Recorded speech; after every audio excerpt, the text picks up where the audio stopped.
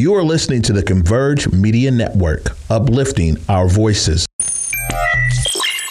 Hello there, everybody, and welcome back to Circling Seattle Sports on Converge Media. Bel Garcia and Charles Hammaker with you. As always, I didn't expect to match here today with the Steelheads merchandise, but, I can't complain. It's always really good stuff. Not necessarily good for the team on the field, and we'll get into that, obviously. But on a happier note, we do have a team headed to a championship to discuss, but we'll get to that when the section arises. So with that being said, we'll jump into our sort of sparse Seahawks news. And Bel, what took place over, I guess technically right now, since we're approaching training camp, it's over at the VMAC. We're not at Lumen Field quite yet. A couple of Seahawks news here. The Seahawks have hired Amanda Ruller as part of NFL's Bill Walsh Diversity Coaching Fellowship. Just a couple of her history here. She played for Team Canada as was part of the International Federation of American Football. She will help coach running backs for Seattle, and her coaching history. She has history in running backs coach and special teams coach at McMaster University in Ontario, running backs and special teams coach for Team Ontario, a U18 women's tackle football team, had a role with the Saskatchewan Roughriders, but had to quickly pass due to a job with Seattle. I want to know what you think about this, because obviously, with these professional sports leagues, not just the NFL, but I guess we can focus on the NFL here, seeing women involved in these roles like this, right? Not just, it's like in a way, a diversity hire, right? And to see someone, with the new fellowship that they've got, the Bill Walsh Diversity Coaching Fellowship, I thought this was really interesting. And I wanted to get your thoughts on it as a woman, just to see this, and someone that obviously running backs are going to be a big part of the Seahawks organization because of who Pete Carroll is and what kind of running offense he runs. But just, I guess, your thoughts on the hire itself. Yeah, I think it's awesome. It's important for women to continue to get these roles. So you could see women in sports, but maybe not in this position. So that's huge for her. And then, like you said, she's going to have such a key in developing the running backs. So, excuse me. So that's exciting, and I'm completely thrilled for her. And hopefully we just continue to see this more. Nope. Yeah, I was just curious how you felt about that, because I saw this and I was like, hey, this is a big deal. It definitely opens a door for more opportunity. So that's exciting. And to see, like you were saying, what other roles might get filled, by these qualified women across not only hopefully this league, but other ones like we've seen in the MLB, right? With a couple of different women that we've seen coaching minor league baseball or even playing in minor league baseball. Right. So just wanted to touch on that. On the 20th, this team extended defensive tackle Brian Monet for a 2-year deal worth $12 million. Monet has appeared in 24 games for Seattle over the last 2 seasons. Did you foresee that happening? It makes sense. I guess $6 million a year is a little bit interesting to me. Monet has been a guy. I mean, you see 24 games across the last 2 seasons is pretty solid, in terms of, we talk about it all the time, being available, right? I mean, if you're a guy that I can count on as a coach, I can say, hey, I can put you in the lineup when I need to or when I want to. You're going to be at the top of my list when, money time comes around. Yeah. But it's the defensive line is definitely an interesting position for Seattle, a position group for Seattle, especially considering that you're going to a 3-4 this season. Nose tacklers are going to be guys that you're going to want to stuff the middle in terms of, especially with 3-4, right? I mean, you've got 2 defensive ends in there that are going to have to kind of be bigger guys to also help stuff the run, with the 2 linebackers that are dropping down to rush the passer. So your 3 guys or 3 down linemen are going to have to really be good at their job at, eating up tackles, eating up blocks. So Monet has been a guy that I think has done that. So extension wise, yes. Money wise, interesting, but we'll see how that plays out. Yeah. I don't think it's the worst thing in the world, but it's just like a little bit of an eye pop. Yeah, sure. Moving on to some league news here. On the 13th, the Dolphins have offered Sean Payton lots of money. Miami offered former Saints head coach a 4-year, $100 million contract to become their head coach. That's a lot of money. Yeah, there was, I don't know if you saw it, but there was a report too that the Dolphins had offered Tom Brady an ownership stake for him to come and play for them. And there was this whole thing when he retired, right? And I guess offering Peyton lots of money too was a big deal, but they've got, I believe, Mike McDaniel now from the 49ers. So just interesting to see how this news continues to play out. You always hear about this stuff after the fact. So I'm sure, we'll hear, because that was a whole big thing. Yeah, I did hear the Tom Brady rumors, but I thought they were just rumors. I didn't know that anything had been. He spoke on it, but he can say anything like that right now, but I'm wondering if truth eventually comes out later as that continues on. So I guess we'll hear about that as it moves on. Moving on here to some more June 13th news. Richard Sherman and Carissa Thompson will be joining Amazon and their broadcast crew. So Amazon's broadcast crew gets bigger as Sherman and Thompson join. Sherman joins the crew, but is holding the door open for an NFL return. Thompson joins to host the streaming service's pregame coverage for Thursday Night Football. That's exciting. I really like Carissa Thompson and her coverage, so I'm excited to see more of it. With league news, we always keep an eye on stuff like this because, at the end of the day, when we watch these games, these are going to be the people that are going to be on the screen, right? So it's interesting to know what kind of crew that Amazon is building with Thursday Night Football being something that doesn't happen too late into the season, and it's just these one game a week kind of thing. So it's interesting to see what kind of money that Amazon's putting into their own crew. Do you think that Sherman finds a position for the NFL before broadcasting? Before the season starts? Yeah. I wouldn't put it out of the realm of possibility. He was a guy that, the Buccaneers picked him up, right? And they were a team that's been in contention since they've had Tom Brady. So if a team like that is picking him up and kicking the tires and he gets minutes for them, I wouldn't put it out of the realm of possibility that someone might kick the tires on him. I would wonder how much he also is hoping for as far as compensation. So that would probably have something to play with in there. So moving on to some June 14th news. There's urgency from Carolina side to get a trade done for Baker Mayfield. So Mayfield might be headed to Carolina. His salary is currently the biggest hurdle. Well, that was they promised quite a bit of money and they don't want to. People don't want to take that on, right? Cleveland wants some other team to take the majority of his contract, and I just don't imagine that happening. And then there was these reports. It's very wishy-washy because the Panthers reportedly had no interest in him, and now they say that there's urgency on it and that they don't want to send Sam Darnold in a trade. They want both of them on the roster at the same time. So I would just let them figure that out over there, and let's have us not be involved in anything related to Baker Mayfield. Yeah, it'll be interesting to see where he ends up for sure, though. The NBC is replacing Drew Brees after he stepped down from broadcasting. So they announced that they have hired former Dallas Cowboys head coach Jason Garrett as a Football Night in America analyst. And moving on to June 15th here, Minkah Fitzpatrick signs a record extension with the Steelers. The All-Pro safety becomes the highest paid at his position in NFL history, signing a 4-year, $73.6 million deal. Also happening in the NFL, the players could possibly have 2 bye weeks. The 49ers tight end George Kittle advocates for the league to have more rest for players during the season. Now, as a fan, I hate bye weeks.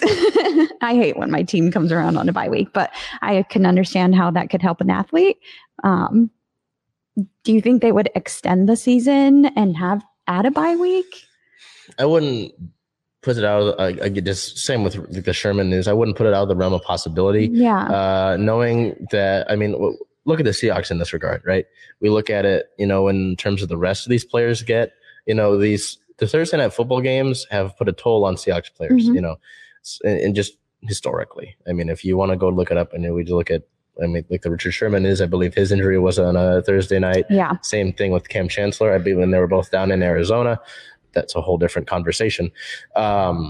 But yeah, I think it makes sense if you extend the season, the game. It's like there's no roster that goes through the normal 16-game season completely healthy. That's not something that happens due to the nature of the sport. So combine the nature of the sport with now the length that you have the season at, I don't think two bye weeks is completely outlandish. Yeah. Do I think the NFL will bite? That's where it gets murky, and that's where I put some doubt on it. It could be the balance to adding that additional game, though, and to keep the athletes happy and rested. I could see it maybe going through, but yeah. Moving on to some more Deshaun Watson news. On the 16th, it was announced that the NFLPA will reportedly defend Deshaun Watson. The players' union will argue that the punishment that Watson is facing is not the same as the NFL owners during their off-field scandals. Nothing more need be said. Moving on to some more news here. Watson may get season ban. The NFL plans to argue for significant suspension of Browns QB over alleged sexual assault and misconduct. So as we find out what that punishment is for Deshaun Watson or more news comes available, of course, we will report it. And we now move to some not so much happier news. No, I mean, at least the uniforms look nice on the Salute to the Negro Leagues game. But, we'll get to that in a second here. We're going into straight for the game recap. The 3-game series against the Minnesota Twins in the middle of this 11-game homestand was not any better than the Red Sox one. June 13th versus the Twins was a 3-2 loss. Player of the game, center fielder that game, Taylor Trammell, Julio Rodriguez, got the day off. Going 1 hit, 1 run, 2 RBIs, and a 2-run homer in that game. June 14th versus the Twins, a 5-0 win. So, hey, come back, bounce back, shut the Twins out, put up 5 runs. That's a solid effort on its own. Player of the game, third baseman, Eugenio Suarez, going 1 for 4 with a run and 2 RBIs. On the 15th, looking to wrap that up in a matinee game on a Wednesday, they flip the script and they lose that game 5-0. So you take that game before score and you lose by that score. Not fun. So as you know, with shutouts, unless there's a good pitching performance, no player of the game there can't really justify that. So what do we talk about all the time with these games is winning series, right? You don't do that here. You had that first game, which was close. You lose by a run. It's brutal, right? You come back and bounce back in the second game. Oh, solid. Then this is, we'll get to the Angels series here in a second, but it's like there's a pattern where, in the series that they'll lose, you'll either take game 1 or game 2, and the rest of them, they'll play tight, and then you just falter. And you can't do that, and I'll get to my rant here in a second about this, but we have to look at the Angels series now to close out this homestand. June 16th, starting off with the Angels here, a 4-1 loss. Player of the game, shortstop JP Crawford. JP going 1 for 4 with an RBI, driving in the Mariners' only run of the day. June 17th versus the Angels, an 8-1 win. So like I said, use that first game, win the second one in a big deal, right? 2 players of the game here because of their respective performances. First baseman Ty France goes 2 for 4 with a run and 3 RBIs with a loaded bases clearing double. And then player of the game number 2, pitcher Robbie Ray. Ray going 7 innings, allowing only 3 hits, 1 run, 1 earned run, 1 walk, and 10 strikeouts. So Robbie, for a bit, was flirting with a no-hitter, and at the end of the day, giving up 1 run, that's a winnable game. Yeah. So putting up the 8 runs was, in effect, an overkill. So nice for them to, as Bell would mention last week, nice for them to win on my birthday. I guess that was a courteous thing. So we look at that, right? Lose game 1, bounce back in game 2. Obviously, this is a 5-game series, so it's a little different. But we head into the doubleheader day. The first game of the day on the 18th versus the Angels, it was the Seattle Steelheads versus the Anaheim Angels. And if you are not aware, the Seattle Steelheads were Seattle's respective Negro League team back in the day. They weren't around for, I guess, a long time, but the history behind that, and it's just obvious. I mean, they talked about, I believe, pregame on Sunday, just the importance to have the uniforms, have them out there. And as JP Crawford mentioned, the players want to have that uniform in the rotation. Do they? I think, we'll put it up here with our photo by Liv Lion, one of our photos from Liv Lions, one of the photographers that we work with. It's just a nice off-white color. Clean. It's nice, clean, and simple. At least for me personally, I think, well, one, I know fans already like it. I mean, and the players really like it. I know that Service talked about how they really felt a good sense of pride being able to honor it. And I feel like being able to include these uniforms in the rotation, the standard rotation, right, would really be a lot more impactful than just wearing them one day a year, if that makes any sense, right? Because, there's so much importance to it. And, if you really want to honor the history behind them, I think wearing them for more than one game a season, which is cool, but making that a consistent effort would be, I feel like it would be more impactful. So that's my thought on that. But the first game of the doubleheader would be a 4-2 loss, a tough one there. The game goes into 10 innings. Mike Trout, the Mariners boogeyman, hits a 2-run homer. to effectively close that out. Player of the game, left fielder / right fielder, Dylan Moore, converting from left to right field later in the game, going 1 for 3 with 2 runs and an RBI. I believe he had a solo shot that day. In that game. So they lose game 1 of the doubleheader that goes into extra innings. They play a few hours later in game 2 of that doubleheader, looking to bounce back, rebound, salvage it, right? And then even up the series effectively. And you lose that one 3-0, as we mentioned. Shutouts, no players of the game there. So before we go to the final game of the series on the homestand here, you were at the doubleheader. What did you see in both of those games, just as a whole? Whether it be, obviously, if you'd like to reflect, on the Steelheads, what they had going on there with, I know they had the scoreboard and stuff in between the innings, but just as well as the games. Yeah, so they did make it a point to just describe the significance of Juneteenth and people that have made a difference in the Negro Leagues. Jackie Robinson was on the screen at one point. So just, they did such a good job of making it feel like they really were representing something that has made a difference to the league. And in terms of the way they played, I would continue to say, just like you've said before, that they can't continue to leave players on base. They left 10 players on base in that first game. And then I believe that in the second game, they left another 8 on base. Jen Mueller tweeted about it and said that we have, throughout the whole season so far, 495 runners have been left on base, and that's 495 missed opportunities. So that, just like you said, cannot continue to happen.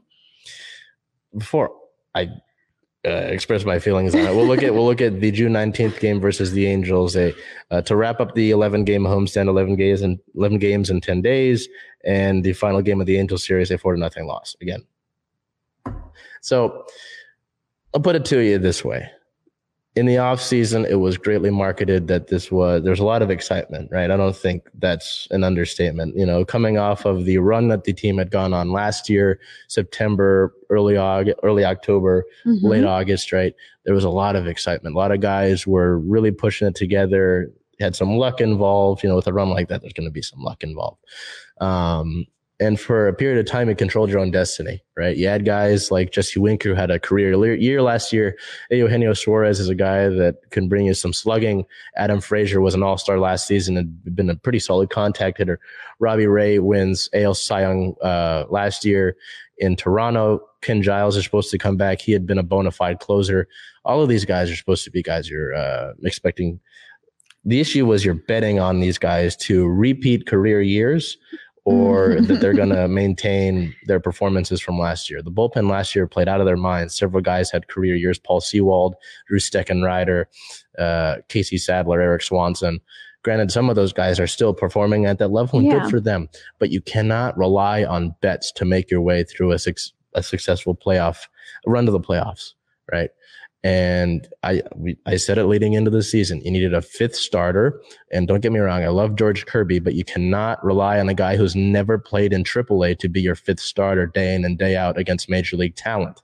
You didn't add another proven, consistent veteran bat to this lineup that struggled and had struggled for a year since Edgar Martinez was taken off as the hitting coach, right? Can't do that. You're maybe hitting slightly better than you did last year, and last year you were bad. So like you were saying, when we've talked about it before, leaving runners in scoring position is a big deal. And I'm going to put that front and center because, like you said, we lead the league and all of baseball in runners left on base, and that can't continue to happen. You can continue to have these one-off games in the series where you put up 8 runs, sure, fine. But you have to win series going forward. And like we were saying before this started, if you want to be playing meaningful games in late August, in September, in October, you need to figure things out. That last homestand, you played a Boston team that was, at the time, I think they've fallen out of it slightly, were in the 3rd and final playoff spot in the American League. The Minnesota Twins, who somehow are at the top of their division. I don't expect that to last, but we'll see about that. They've got some solid players. Byron Buxton was great. Luis Arias, I believe, leads baseball and batting average. The point is, those two are playoff teams at the moment, right? Playoff seeding that you need. And then the third team, the Anaheim Angels, who have gone on a 14-game losing streak, fired Joe Maddon. This is the perfect time to pounce on them. They've got a lot of talent in Mike Trout and Shohei Ohtani. Jared Walsh is playing good, don't get me wrong. But this is a team that you need to be beating, and you cannot. They just look at the fall they've had, and you lose 4 of 5. Something has to change, whether it's accountability from the players to perform better. A lot of guys outside of JP Crawford, Ty France, Julio Rodriguez to an extent have been really inconsistent. Yeah, so I do want to get your take, because on that 13th game against the Twins, which was a loss by just one scoring run, that was Julio's rest day. Yeah. Rest day. Mm-hmm. He did come in and did bat for, I believe it was Trammell. So they pulled Trammell, put in Julio, and that was kind of the Hail Mary. It was throw Julio in and see what he can do. Just your thoughts on that, considering that Trammell had a decent game. That's been an issue since they brought Trammell up, and I'm a Trammell fan. I like Taylor Trammell. It just feels like he's got a really short leash. Like a lot of the times he'll be in games and he'll even get hits. He'll get on base, and then in like the 6th inning plus, they'll put in a guy like Sam Haggerty or Dylan Moore for him. For whatever reason, he goes like 1 for 2. I'm like, that's not. Yeah. So I don't understand that, and that's something I'd have to ask Scott about. But it is interesting to me. I'm not 100% sure what that's about. I understand getting Julio a rest day, like there was one of those games where Ty had a rest day. Yeah. And that'll happen over the course of 162 games. That'll happen. But yeah, the Trammell, I'm interested. I'm intrigued by that. But I want to wrap up and say this. I know that they had a team meeting before yesterday's game. Doesn't seem like much changed. It seems like just in post-game comments and all that, it seems like the players understand what's going on. They know that there's that sense of urgency now. It's time for you to respond. It is time. There's obviously so much expectation. There's all this stuff about, since this and that. I get it. I was 3 months old the last time they made it. I'm 21 now. All right. This team is supposed to be a different team. There is the talent on this roster. It's just about turning things around, and it's about how you respond now. Mm-hmm. So it won't be next week. We can't come to that conclusion by next week, but I'm hoping by, let's say a month from now. All right. Late July, let's come back to this and let's see how that has been reflected on, because a game like that yesterday should be a turning point. That's all I'm going to say about it. We're going to move on to our players of the week here. Talked about Julio. I went with Julio this week just because, for a guy that I would consider in a slump right now, he had 9 strikeouts over the last 7 days.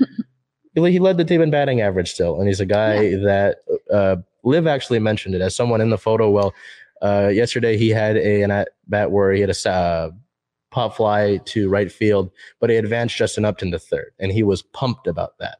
That kind of energy from a rookie too, someone who is actually, I think he's also 21. Yeah. Is something that you want to see in your ball club, in your clubhouse. So Julio continues to be a guy that I'm sure, like you said, got to be a fan favorite, and still is someone that every at bat I have to pay attention to. Mm-hmm. So you went with Robbie Ray. He's been solid in his last 2 starts. What were the primary factors for you to pick Robbie? The performance on the 17th game, that almost no-hitter. Brutal almost, because that hit ball actually went right above his glove, I believe, and he almost could have got it. But there was a point where he just kind of looked down on the mound, smiled, and just realized what had happened. And I mean, things happen in the game. So, but it was a really good performance. I mean, he really had them in the game until, of course, Mike Trout decided that game, I believe, right? Or that was the winning game. Yeah. Never mind. Yeah, that was the winning game. So I'm sorry. Yeah. So just a great performance by him. Really had, I feel like, set the tempo for the offense because he did so well.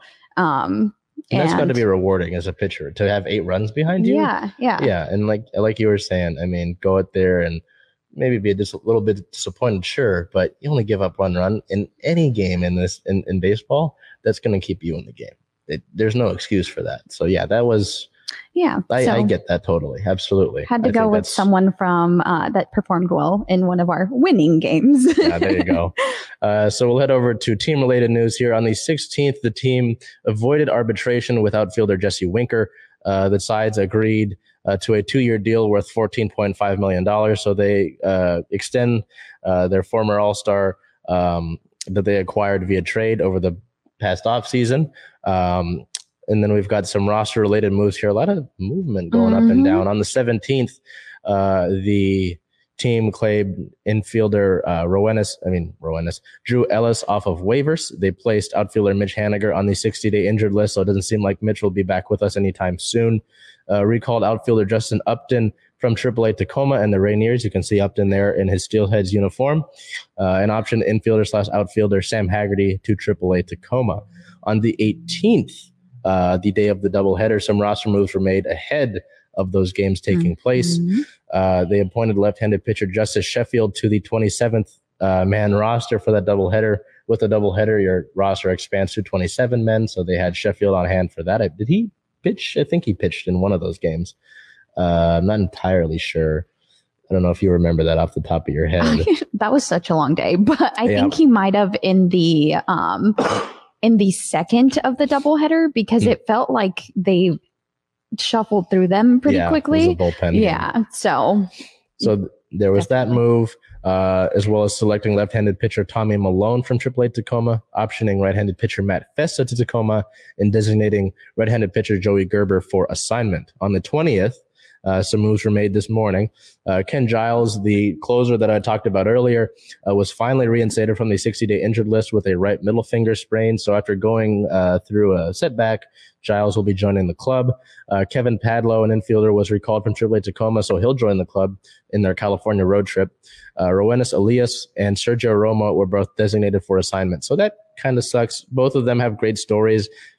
Elias in his third stint with the Mariners, and a guy that's really worked hard to get here. And I don't think he's performed poorly in his time with Seattle. And then Romo, a guy that's a veteran presence, a great clubhouse presence, and just has had some bad luck the last few outings.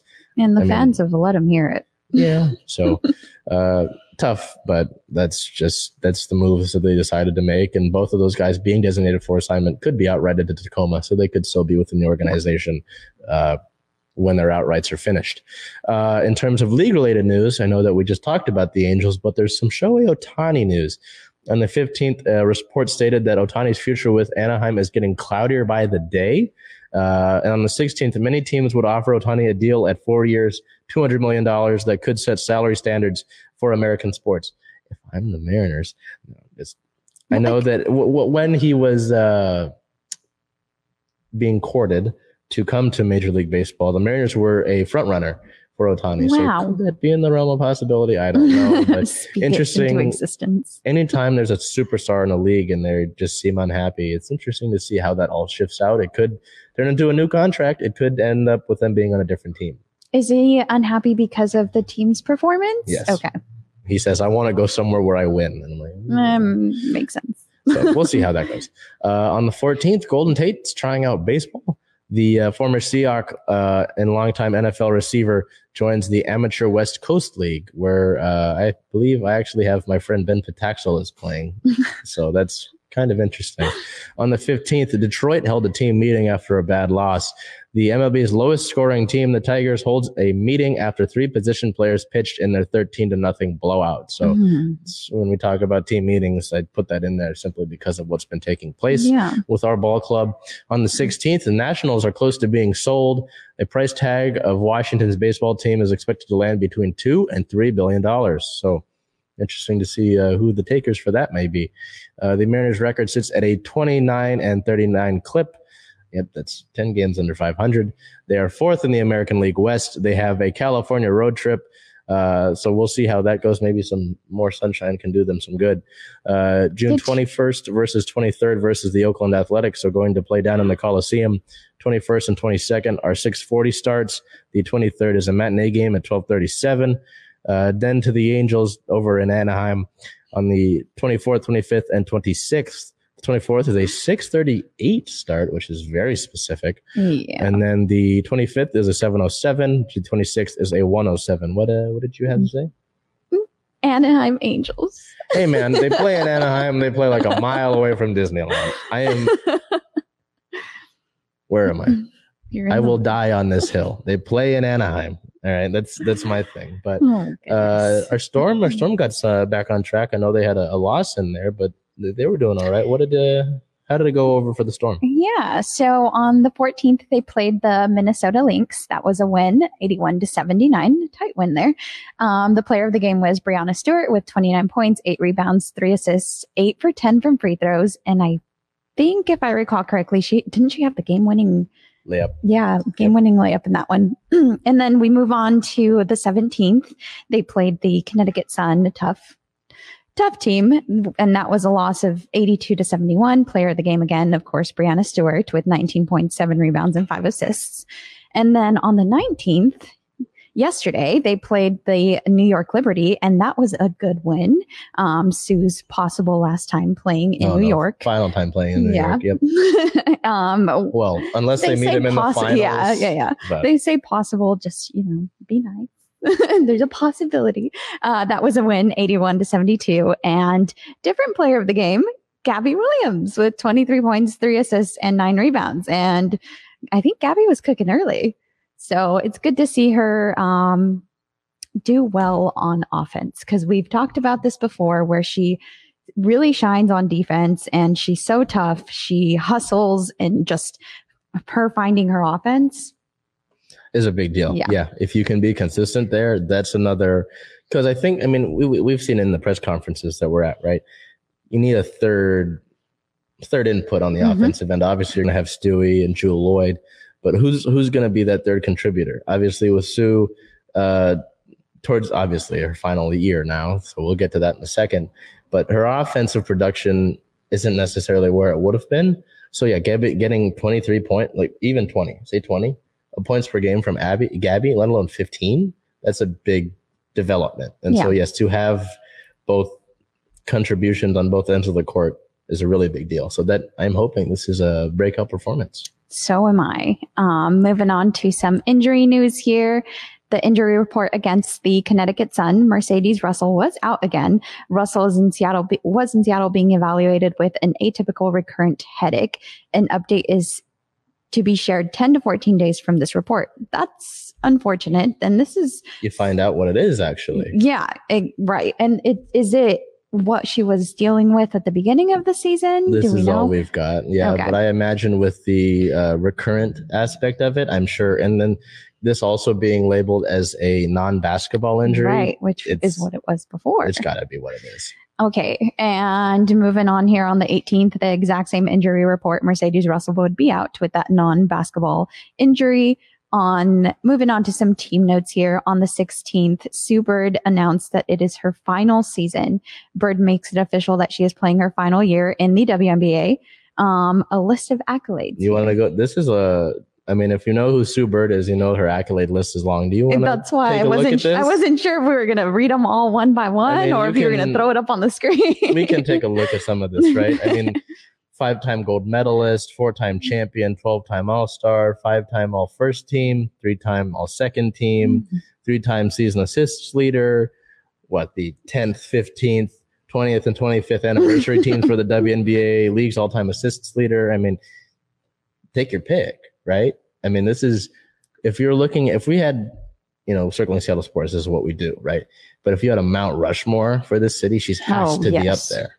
I actually read something, not to throw a dig at Russell, but I read that Sue Bird is actually the face of Seattle sports and not Russell Wilson. Most successful.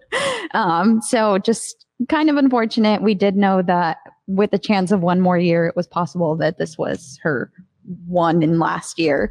So, it's exciting as a fan of the sport to be there as press for her last season. So very sad, but exciting. So moving forward, I will definitely take every game and appreciate it more, because we're watching Sue. What can you not say? Like I said, I always say, when you try to encourage people to follow these things, you want to get more people, more fans of the sport out. You want to talk about success, want to talk about hardware. The Storm have that. They're the most successful team in this city, so and Sue Bird spearheads that, and she's been the face of that franchise. Obviously, you've had Lauren Jackson around, you've had Brianna Stewart around, Jewel Lloyd, but if there's a consummate, winner in this city, let alone in that organization, it is Sue Bird, So it's just incredible to think about. I mean, I think in talking about it leading up to the season, I felt this way. I knew it was going to be, you talk about one more year. She was already thinking about retiring. Right. You get her one more year. Why would she come back for another one? It's just one more. Yeah.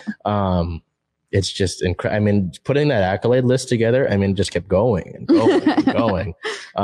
So it'll be really interesting to see. I mean, I know that the Liberty had Thank You Sue shirts on, so this whole farewell tour kind of thing will be really interesting. But obviously, I feel like the last stop that Sue wants to make on that tour is with a title. So got some work to be done, but just incredible to think about that. And I think we'll get an article put together about that and what that means for the organization. But well, she did mention peaking at the right time at the end of that New York Liberty game. So let's hope that they can definitely do that just like Chicago did last season and give Sue that last title before she retires.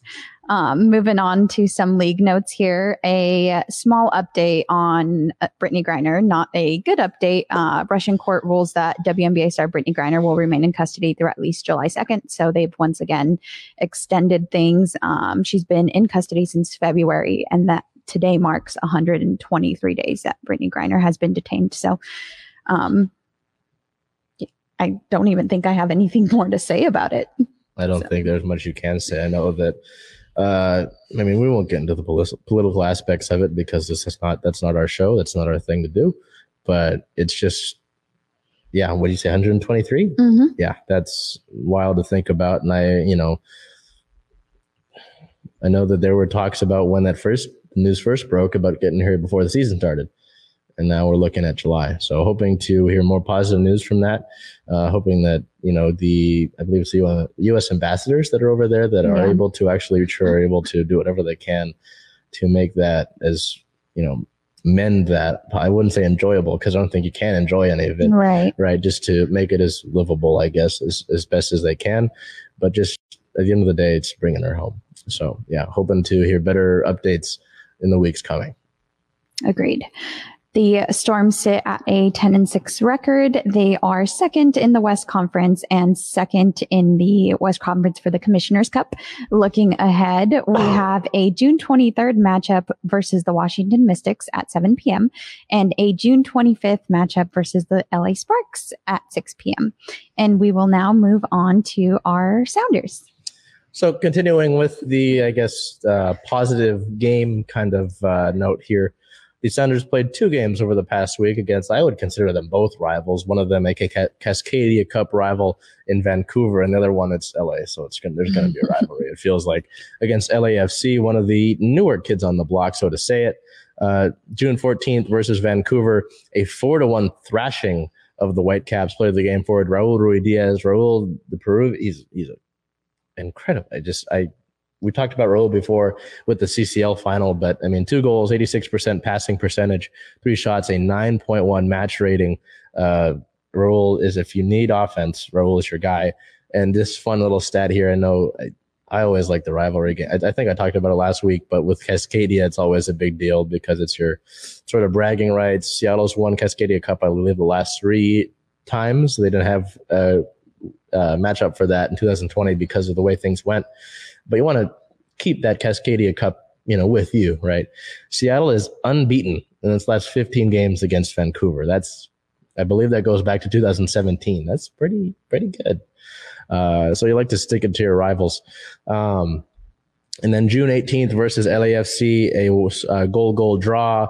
It's a tough one. I mean, you're playing LAFC, who had the best record in the league at the time being. Player of the game midfielder Albert Rusnak, with an 8.4 rating, 90 minutes played, 1 goal, 82% passing, 3 total shots. And I apologize. I believe actually he prefers it Rusnak, not Rusnak. So my apologies there. But this was a game, like I said, you're playing the team with the best record in the MLS. They're top of the Western Conference. They probably will be the top of the Western Conference unless they take a slide. And you had a goal early on. No, later on. And then LAFC gets one late, and it's, at the end of the day, splitting points against the best team in the league, it's not the worst thing in the world. Yeah. I'll take that. So nothing too crazy there, but, good to see that dominant win against Vancouver, and then a solid expectation against LAFC. So continuing over to team-related notes on the 14th, following his 2-goal performance against Vancouver, Raul Ruidiaz has 69 goals across all competitions for the Sounders, which I believe ties Freddie Montero for the most in club history. Nice. And then on the 14th, Jordan Morris was not with the club for that 4-0 thrashing. So that game was also what makes that game more impressive, that 4-0 result. Seattle was missing several key players due to international games, such as Jordan Morris. Morris scored a late equalizer for Team USA. Morris came on as a substitution in the 80th minute, scored a 90th minute header goal to tie things up with El Salvador. It was a game that, as you can see in the photo, it was very muddy. The field conditions were not that great. But to see Jordan, there had been talks that Morris was on the bubble, outside looking in kind of thing for this year's World Cup roster for Team USA. But I mean, at the end of the day, if you find the back of the net, they're going to find room for you. Yeah. So good to see that there for Jordan. Hoping the best for the Mercer Island native. In league-related notes, we've got a couple important things here. We'll go to the 14th. The MLS signed a TV deal with Apple. Apple TV will carry every MLS and Leagues Cup match for 10 years, starting in 2023, meaning some of the local stations, like I know Fox carries some of the games here for the Sounders, will not have that anymore. There is talks of having a linear cable deal in addition to the Apple TV deal, but none of that's been finalized yet. So that's kind of interesting to see. I know that there's all this talks of cord cutting. Hulu has live sports, ESPN Plus. More subscriptions. Yeah. So that's up to you and your own personal opinion about those sort of things, but it's interesting to see how that all plays itself out. And then on the 16th, I don't know if you heard about this. Oh, I did. The World Cup host cities were announced for the 2026 Men's World Cup over in Canada, the United States, and Mexico. And actually, fun fact, the highest total attendance for a World Cup was in 1994 with the U.S., So, I know the U.S. and soccer have had their love-hate relationship, but interesting to know that the highest total attendance was here in the U.S. So we look over here to the World Cup host cities in Canada. Well, obviously, Seattle was named a World Cup city. That's the only reason we're talking about it, right? But the host cities that join Seattle for the 2026 Men's World Cup are Canada. Canada has Toronto and Vancouver. So Vancouver, it makes sense. I mean, they're just right up the road. Right, proverbially. In the U.S., Atlanta, Boston, Dallas, Houston, Los Angeles, Kansas City, Miami, New York, New Jersey, so basically Newark, where the Giants and Jets play, Philly, San Francisco are all in the U.S., so all of them will get host games. I believe it's 4 games at minimum you host. And then in Mexico, Guadalajara, Mexico City, and Monterrey are all host cities there. So, this is a big deal. That's exciting. Can't state that enough. This is huge. I know that it's estimated that this will bring in $100 million in revenue to the city, which is a lot, but also there's a lot to be done to prepare that, right? I know that by this time, I believe Linwood light rail will be set up, Federal Way, Bellevue, that'll all be set up for light rail, God willing. The bus systems, the seating, I know they got to put some work into Lumen Field. They got to put grass into Lumen Field, not the turf that they've got there now that was actually back in 2002 requested by Seahawks head coach Mike Holmgren, and that was a whole big deal. But this is incredible. So Seattle has been a soccer city for years, dating back to when Pele played in the Kingdome and at Memorial Stadium. Pele's a big deal. So this is incredible. I know, but it's 2026. So we've got some years to prepare. So much time to wait. We got some time to prepare. Who knows what we'll be doing in 4 years? Who knows what that'll look like, but it's exciting to know that, and that your city gets that honor, and that while we're on the Sounders part, Portland their name wasn't even mentioned. Look at that. Little rivalry there. But anyway, so that was a really big deal, and that's really exciting to see that happening. So yes, like you said, a little bit time to prepare for that. But in terms of closer news, the Sounders have a matchup against Sporting Kansas City coming up. There's a little bit of a rivalry there due to a match that Seattle had last year in Lumen Field, where you know who Dwayne Johnson is, The Rock. Yes, of course. Have you seen Rock Bottom, where he takes the man, he slams him? Sporting KC's goalkeeper basically did that to Christian Roldan last year. So there's some history there. So if you don't know what the rock bottom is, look up the rock bottom. That's what happened last year. So there's some not great blood between the two clubs. Seattle sits at a 6-win, 6-loss, 2-draw record, 7th in the Western Conference, right at the playoff line. They're right above it. Looking ahead, their next matchup is June 25th versus Sporting Kansas City, a 12 o'clock start, so a noon start. And that game is also on ABC, similar to the LAFC one this past week. We have one little piece of Kraken news. Isn't too big, but what's going on over with our hockey team? Yeah, not anything exciting to talk about here, but definitely something worth noting that Philip Grubauer recalls getting some Nazi taunts. The Kraken goalie spoke out regarding past treatment and ridicule that he received coming up in the NHL. Like we said, he was called a Nazi in his junior hockey playing days and nobody stepped up. So it's unfortunate to hear news like that of taunting in such a horrible manner and just feeling like that's okay. I just don't. Yeah. And I know that, in the interview that he did this, he talked about how, the landscape for hockey has changed.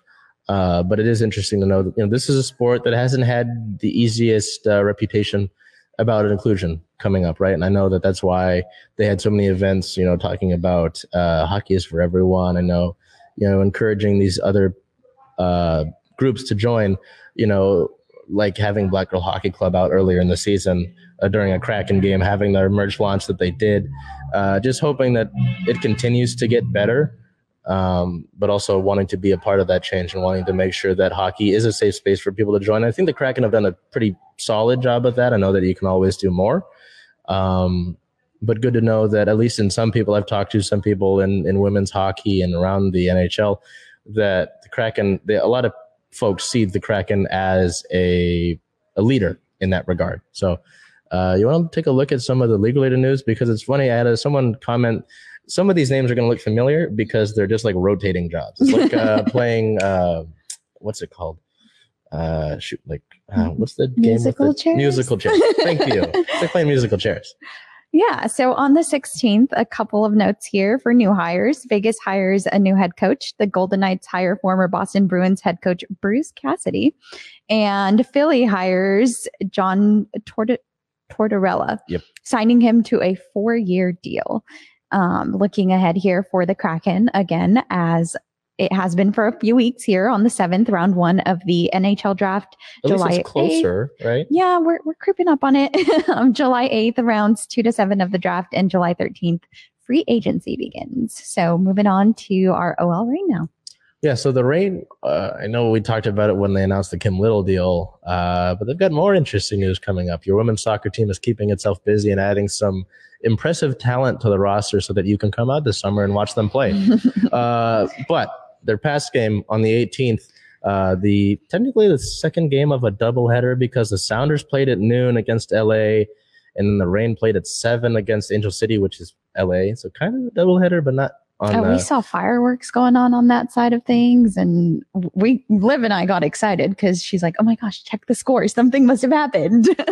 Yeah, so there was that part of it. There was a little Soto versus SoCal tweet hashtag that they had, and only the Reign won their game that day of the teams. But June 18th versus Angel City FC, a 1-0 win. Player of the game forward Bethany Balser. Balser with an 8.3 match rating, 76 minutes played, 1 goal, 1 chance created, 1 big chance created, and 2 total shots. So Balser getting on the board with a 30th minute goal. It was an interesting play.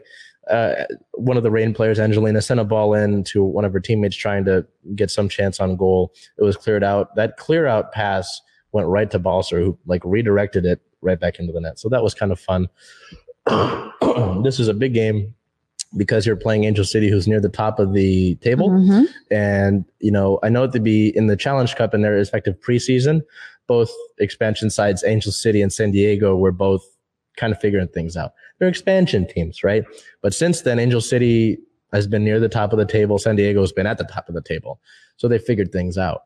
And they're clubs that have a lot of talent. So getting 3 points, getting a win, and not having to deal with another draw is always a good thing. And nice to see them get the win that day. In terms of injury-related news, with the injury report for that game, it was technically clean the day before, but we got the roster announcement. The starting lineup 30 minutes before. Rose Lavelle was nowhere to be seen. Lavelle was a late scratch with an ankle injury. This was more of a precautionary thing than anything else. Head coach Laura Harvey mentioned that with her being part of the U.S. women's national team camp that's coming up, they wanted to just take an abundance of caution. So I wouldn't worry about that too much there. We get to team-related news, and this is where things get really interesting. On the 14th, a rumor came out that Tobin Heath, former U.S. women's national team star, played with Arsenal overseas, had some time in the NWSL, but not too much. There's a rumor that she might be joining the Reign. On the 16th, that was made official in a trade with Louisville. Racing Louisville had her rights, the rights to her contract and all that. So in the trade, the Reign received the rights to Tobin Heath, and Louisville receives $50,000 in allocation money. Remember that allocation money that we talked about last week? A second-round pick and a fourth-round pick. So at the end of the day, this is someone that I believe her contract is through this season, and then she's eligible for free agency next year. So I would say, if she turns out to, it's interesting because she's had some injuries. She dealt with Arsenal, but she's had incredible success prior to that. So it's like, what are we getting? Kind of thing, right? So I'm really interested to see that. This is someone that's got a great pedigree, and that's got a great veteran presence and can surely help in that regard. But I'm interested to see, she adds to a midfielder attacking group that's already stacked with talent. So it's interesting to see how the coaching staff is able to manage all of that, right? Because we talked about it before. You can have the keys to Ferrari, but if you can't drive the car correctly, it doesn't matter. You can't turn the thing on. What are you going to do? So that was the first big move of the week. The second one, on the 17th, there were rumors that the Reigns were in discussion to sign young forward Jordan Huitema. She was signed. She would have been signed from PSG, and it was a member of the Canadian national team. So that was just a rumor at the time. On the 18th, the day of that match, they made that official. So the Reign signed the 21-year-old to an international roster spot through the 2023 season with an option to extend it through the 2024 season. Huitema joins the Reign from Paris Saint-Germain? Saint-Germain, yeah. In exchange for an agreed-upon transfer fee, which included allocation money that we talked about last week. So there were, let's just say going forward, and you can see her there, we have a photo from her, the video that she released, I guess, which they recorded the day before, which was kind of funny. Anytime you see a trade for allocation money, I guess with the Reign particularly, because Laura Harvey has been like a mad scientist, pay attention to it because there might be a move behind it. And look at you being spot on with the rumors. I do. So the biggest question I'm sure some of you might have is, when may we see these new players? Like, it's great. We've got all these shiny two toys. When can I play with them? Right? When are we going to see them in action? When will we see them in action? So before we get to that, the Reign, there's an international break of sorts, right? For the U.S., the women's national teams around the world. So that's why they're not playing until the 1st of July. So we're going to have to wait, right? Darn. But we're going to see some of these players sooner rather than later. I know that Kim Little news was announced a little bit ago. So there were talks about this last game being her first. Because of the visa process and because that's been taking longer than it has before COVID, since before COVID, she's not joined the club yet. But we'll look over at my little thingy that I put together here. You can see Tobin Heath is on the far left there. Huitema is in the middle, and then Kim Little is on the right. So expect to see Heath and Little on the 1st of July in their next match against the Courage, their pride match at Lumen Field. I would expect that because neither of those two are going to be on their respective international teams. And, that's enough time, from the 20th today to the 1st, that's enough time to get with the club and get some practices under your belt.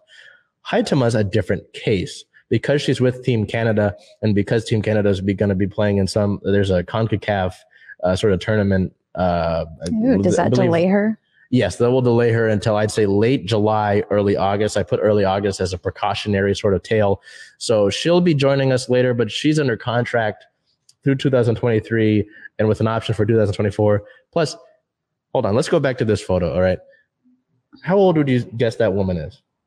Before I said her age. You said her age? Yes. Oh, well, there you go. I don't have to say anything. But just off the top of your head, just anything. Oh, I don't want to. No, I'm not going to guess a woman. She's 21. We're the same age. She went straight to play professional soccer from high school at the age of 18 in France. That's amazing. So you add another young attacker, young talented player to this roster. You add Haitema, Little, Heath to a roster that already had people know Rose Lavelle, Megan Rapinoe. Just Fishlock won the MVP last year. Bethany Balser was second in the league in goals last year and won the 2019 Rookie of the Year. There is a lot of talent on this team. And so I encourage you greatly to not only support the Reign, but to go out to their games at Lumen Field. They're at Lumen Field. They're not playing at Cheney Stadium no more. So you don't have to worry. Well, if you're from Tacoma, there's nothing on that. But in Seattle, you don't have to worry about driving down to Tacoma. They're at Lumen Field. They're at a world-class stadium, world-class World Cup hosting stadium, and they've got world-class players. And the weather's getting better. Why not get out there? There's that. So quick thing before we look into the next game here.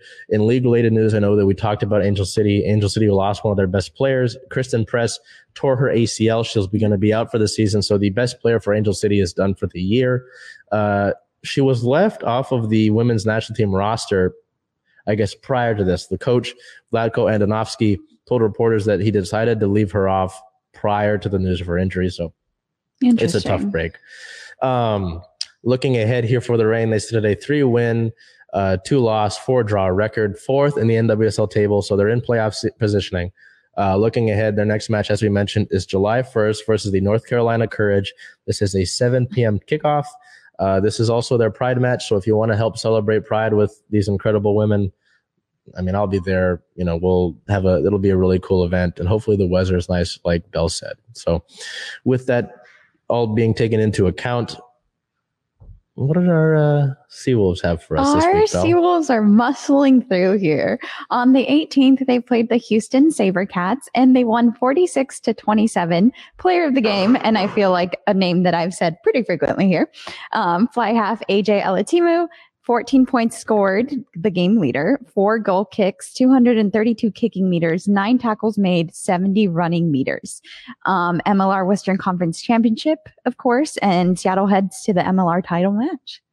And I mean, just like you said, they've got nothing to lose here, and they're playing like it. And look at what it's getting them. Look how far they've come. I mean, so, you know, with Circling Seattle Sports being a podcast, we hadn't actually added the Seawolves until this past year. Right. And so the entire club, from the general manager, Pate, my buddy Pate, to Carly, the PR staff, you know, they've all been really welcoming the players. I spoke with Tani Tupo, Tani going to UW, playing with the Seahawks and the Seattle Dragons of the XFL. You know, they've all been up and down, just like the Reign, up and down, great to, you know, cover. Right. And so they went 4-12 last year, which, if you don't know about, you know, records, it's bad. And then the year before that, in the COVID year, where they only played 5 games before the season ended, they're 1-4. So, you know, with that game they won against Houston, 2 in the second to last game of the season, they were, I think, 9-6 at the time. I'm okay with that, right? It's more of a bounce back. You fought till near the end of the season, and you were almost in the playoffs. I would consider that from 4-12 to that. I consider that an improvement, right? Then all of a sudden, now you're playing in the Western Conference Final, and you steamroll Houston, and now you're playing for a 3rd title. It's just been an incredible run for our rugby team, and they're playing not for their 1st title, folks. This would be their 3rd title. So, I mean, hardware speaks. Hardware speaks. It does. Right? So, with that being said, we would be remiss. I know I tweeted about it on Sunday.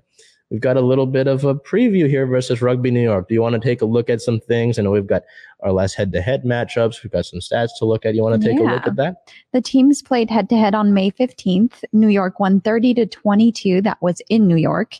Low-scoring affair, only 3 penalty kicks between both teams. Seattle conceded 17 penalties to New York's 8. Now that's key there, right? Because you see only, what was it? Was it 3 penalty kicks total, 17 penalties. I mean, New York was a team that was in a position for the playoffs for, you know, while we were looking at them on the looking ahead section during that week before that we looked at them, they were in a playoffs team.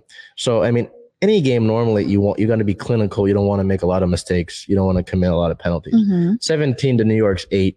You can't do that, right? And the last game that they played, New York played against New England. New England was we'll look at that here I think in a second. But yeah, New York beat New England in the Eastern Conference Championship. New York was the 3 seed. New England was the 1 seed. So they come in, they beat them by, I believe it was 8 points. Both teams can scrap it out.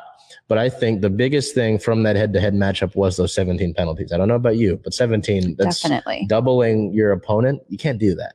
So that's one thing to pay attention to. And at least what I noticed in the game against San Diego a few weeks ago, Seattle took great advantage of the penalties that San Diego committed. So that's something, taking what the other team gives you, right? Yeah. So I think that was the biggest thing that I noticed from the head-to-head match. And who are the key players that you think we need to watch out for here? So, I wish that MLR would do a better job of giving us the stats, but at least looking at, some leaders and things like points and try scoring, Jack Heighton, a fly half fullback for New York, was their top scorer with 67 points. He was the league's number 10 scorer. H.L. Latimu, our buddy, right, was number 2 in the league, only 1 point behind number 1. So Heighton, league scorer. So he's going to be, he seems like a guy, obviously, with the amount of points he had, who's going to make his kicks, those penalty kicks, right? Those try conversions. He's going to, so at the end of the day, you don't want to give up these penalties. And then for try scoring, we look at top players. I would have Heighton and Ed Fido. Ed Fido's a wing for New York. He's their leading try scorer with 12. He led the league with tries scored, only 2 ahead of Seattle's Rickard Hatting with 10. So Fido's going to be somebody that I'm going to want to make sure that you tackle, that you get ahead of, that you make sure he's not getting anywhere near the try line. Yeah. Regardless of that thing. And then he was also their leading ball carrier. So, with tackling, right, it was 1,663 meters traveled. He's the 4th highest in the league in meters traveled, behind Duncan Matthews for Seattle, who was 3rd with 1,775. Try score and ball carry. Here's a guy that's going to be primary for them, right? He's going to be their golden goose of sorts. So you got to take care of that. You got to make sure Fido is, if you had proverbial whiteboard, right? Circle that name right there. Yeah. So that's what I would do. But I think this is an achievable game. You played what was that loss? An 8-point loss to them head to head? 8-point loss. They just beat New England, the number 1 team in the Eastern Conference, by 8. You lost. I mean, those 17 penalties are key, right, in that head to head loss. So it'll be interesting because they both have some momentum there. New York beating, like you said, New England, who was number 1. And then, of course, the Seawolves have been just fighting their way through. And at this point, like you said, have literally nothing to lose. And what did we talk about last week? How their first 2 titles that they won, they were not supposed to win at all. They're supposed to win it all this year? No. So we're going in as underdogs. Yeah, you're going in as underdogs because I think, New York was actually, at the time that the Seawolves were technically eliminated, New York was actually a playoff team. So one of these guys is technically supposed to be here. We're not supposed to be here. Oh, right. It doesn't matter. But we are. So that'll be really exciting. That game is going to be, we look at it, an 11-7 record. Their next matchup against Rugby New York, June 25th versus Rugby New York. Unfortunately, it's a 9 a.m. start time because this is a league that, similar to some of the women's leagues, it doesn't get the pull that some of these other leagues get. They're going to play at 9 a.m. Pacific over in New York. That'll be a noon start, right?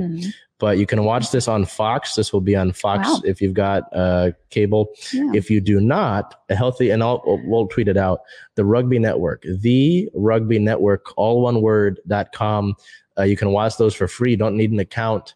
That game will be streamed on there, and I'll make sure to tweet that link out in the days beforehand and the day of so that you can watch that. But this is a big deal. This is another title, Seattle. So, and if you can't watch it, then you can always follow Circling Sports, who provides updates on the game. Yes, you can. And it was tough for Seattle Star of the Week as we move over here because I wanted to put the Seawolves here. So they're like my 1B.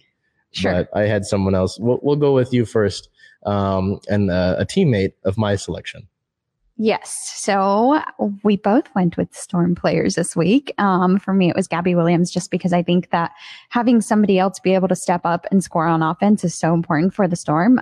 We've seen Ezzy do a good job. We've seen, of course, Brianna Stewart be Brianna Stewart and Jewel Lloyd be the Gold Mamba. So, it's going to be so important to have somebody else who can score. We obviously aren't expecting Sue Bird to come out and be the top scorer in the game. It's her last season, for goodness sakes. So just having Gabby Williams be able to hustle on defense and then figure out her offense and be able to score on offense is going to be key. And she did a good job this last game. So I wanted to honor her. I wanted to give her flowers for breaking out of her shell. Yeah. And especially I think if that breaking out of the shell is a permanent thing, it's a huge deal. Right. So that'll be something that you and I will continue to watch as the season progresses. But considering that it's her final season, I think it only makes total sense to go with Sue Bird to close that out. I mean, do I have to look at the accolade list again? No. But you 12-time can. All-Star, 4-time champion, 5-time gold medalist. I mean, Sue has just been, like we said, if there's a Mount Rushmore, and I think one day we'll have to look at that list, but she's got to be on it. Don't care where she is on it. She's got to be on it. So the numbers have been insane. You talk at the end of the day, right? If you're a sports fan, winning means something, right? Mm-hmm. She's a winner. She is. It's all they don't need to say much. I don't feel like Sue's story needs to be told much more than it has been. I think she's written that herself, and she's been the author of it the entire time. So now to finish that book off in a positive way will be something to watch. So we'll be excited to see that as that continues. Until we see you next week. What is that? I never know the calendar off the top of my head. June. Last week of June, the 27th of June. It makes sense. On the 20th. Until we see you on the 27th, the Seawolves are going to be playing for a title. The Mariners are looking to bounce back in their road trip down in Cali. The Sounders will play sort of a rival against Kansas City. The Storm will get back home to play some important games against Washington and LA, who've got a lot of talent. Mm-hmm. The Reign get some time off. Kraken are gearing up for the draft. Until we see you next time, take care, be well, and do whatever you can to make today a great day. And thank you to Salman, our director. Damn it. Sorry, Salman. We'll see you. Converge Media produces culturally relevant content for Black and urban audiences. Our coverage is raw, transparent, and objective, praised by community leaders, government officials, and residents.